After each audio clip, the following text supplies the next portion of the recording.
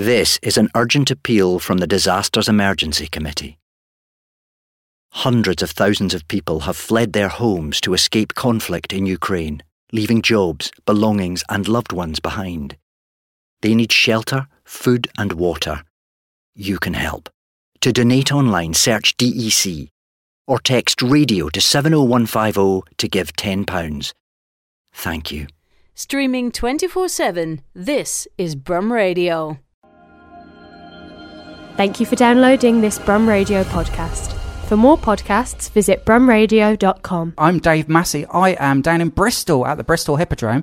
I'm here to see a production of My Fair Lady, which is on tour until the 1st of April. And it's at Birmingham Hippodrome from the 8th to the 19th of March. I am joined by Adam Woodyatt and Lesley Garrett, who are playing roles within this production. Good afternoon, guys. How are you? Yeah. We're good. Yeah, both well.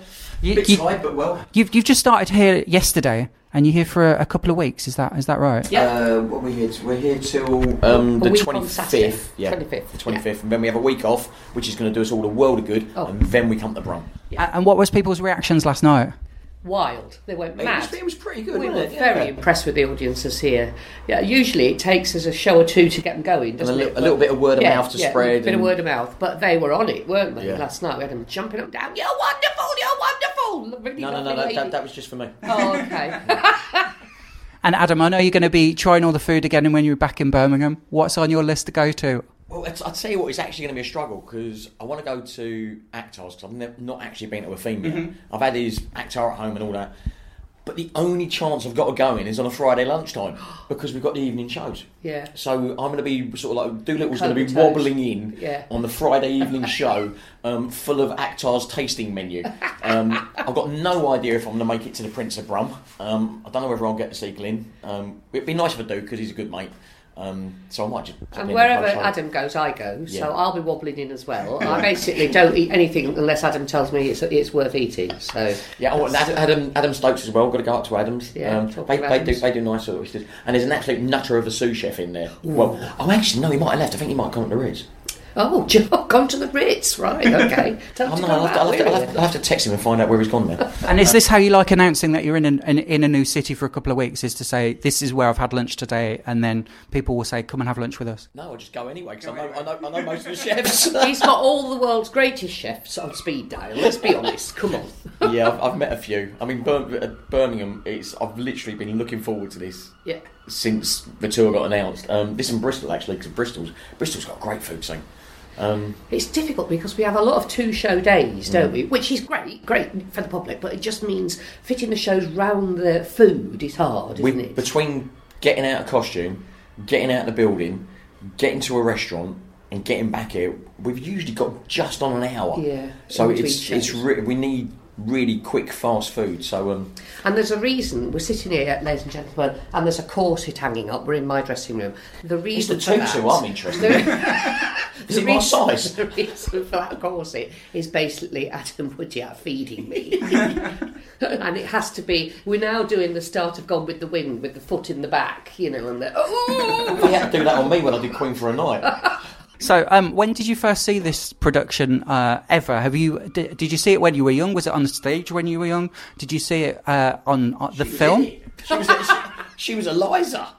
Back in funny, the day. Actually. I first did this show, not this particular production, obviously, in my school hall exactly 50 years ago. And I was Eliza, and I remember I wore my gym teacher's wedding dress for the ball scene. And then the second time I did it was in the Hollywood Bowl with the Los Angeles Philharmonic. We'll just drop that one there, shall we? Boom. Just there was something between my school hall and here. And then this is the third time I've done it, and it's lovely because it's 50 years exactly, so it's like a big full circle. And I'm loving it. Obviously, I'm not playing Eliza this time. I'm playing Mrs. Pierce. Fierce Pierce. So everybody's scared of me, which I quite like. I'm not. Oh, well, yes, except you. and do you relate differently as you come back to the characters each time? When I saw things, we were talking about this on the way over, if there's certain jokes in it when you're a kid and you see something you don't and suddenly the jokes make sense a bit better when you're older. I think life obviously throws a completely different complexion on a piece. You go what you see and what you feel when you're 16 is completely different from when you're 66. And I love that. Actually, I love that. I love the fact that I thought this was just a lovely fluffy pink thing, like we all know it from the film. But now I find that going back to Pygmalion and Bernard Shaw, it's really gritty. It's really intense. It's really feminist. It's about strong female characters. Eliza, obviously, is incredibly powerful. And Mrs. Pearce and Mrs. Higgins are equally so. The men are rather flawed, in my opinion, but then that's how Bernard Shaw saw them. Sounds like life. He was an absolute feminist, a big supporter of the suffragette movement, and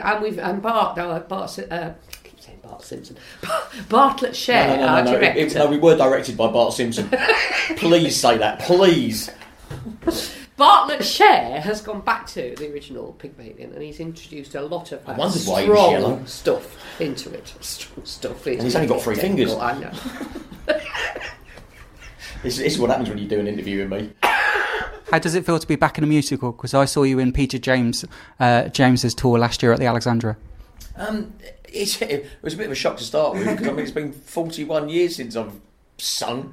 And some people say, let's hope there's another 41 so you sing again. I wasn't going to say anything at all. Diva. It's actually 40 years since I've been on this stage. I was here in October 81. Did you get out of singing when you were doing those Children in Need for EastEnders? Oh, always. Oh, apart from when I had to dress up as Freddie Mercury. I made an exception for that. I do go back and watch all of those. They're quite funny. There's a theme here with me in drag. I mean, later on, Doolittle's coming on a pair of heels. Wouldn't surprise me. There's quite a lot of cross-dressing in this show, actually. It's very modern. It's a very modern take. And what should I look out for in this show? I've not seen I've only ever seen bits in the raw variety when I was here. It's right around the auditorium. Just get out of the way. Oh yeah. Yeah. That's what I should look at. Yeah, it's last. All the other horses go through, then Dover's coming. Yeah. You can see My Fair Lady at Birmingham Hippodrome from the 8th to the 19th of March, and it's touring. Well, I say touring. It then goes to Manchester until the 1st of April currently.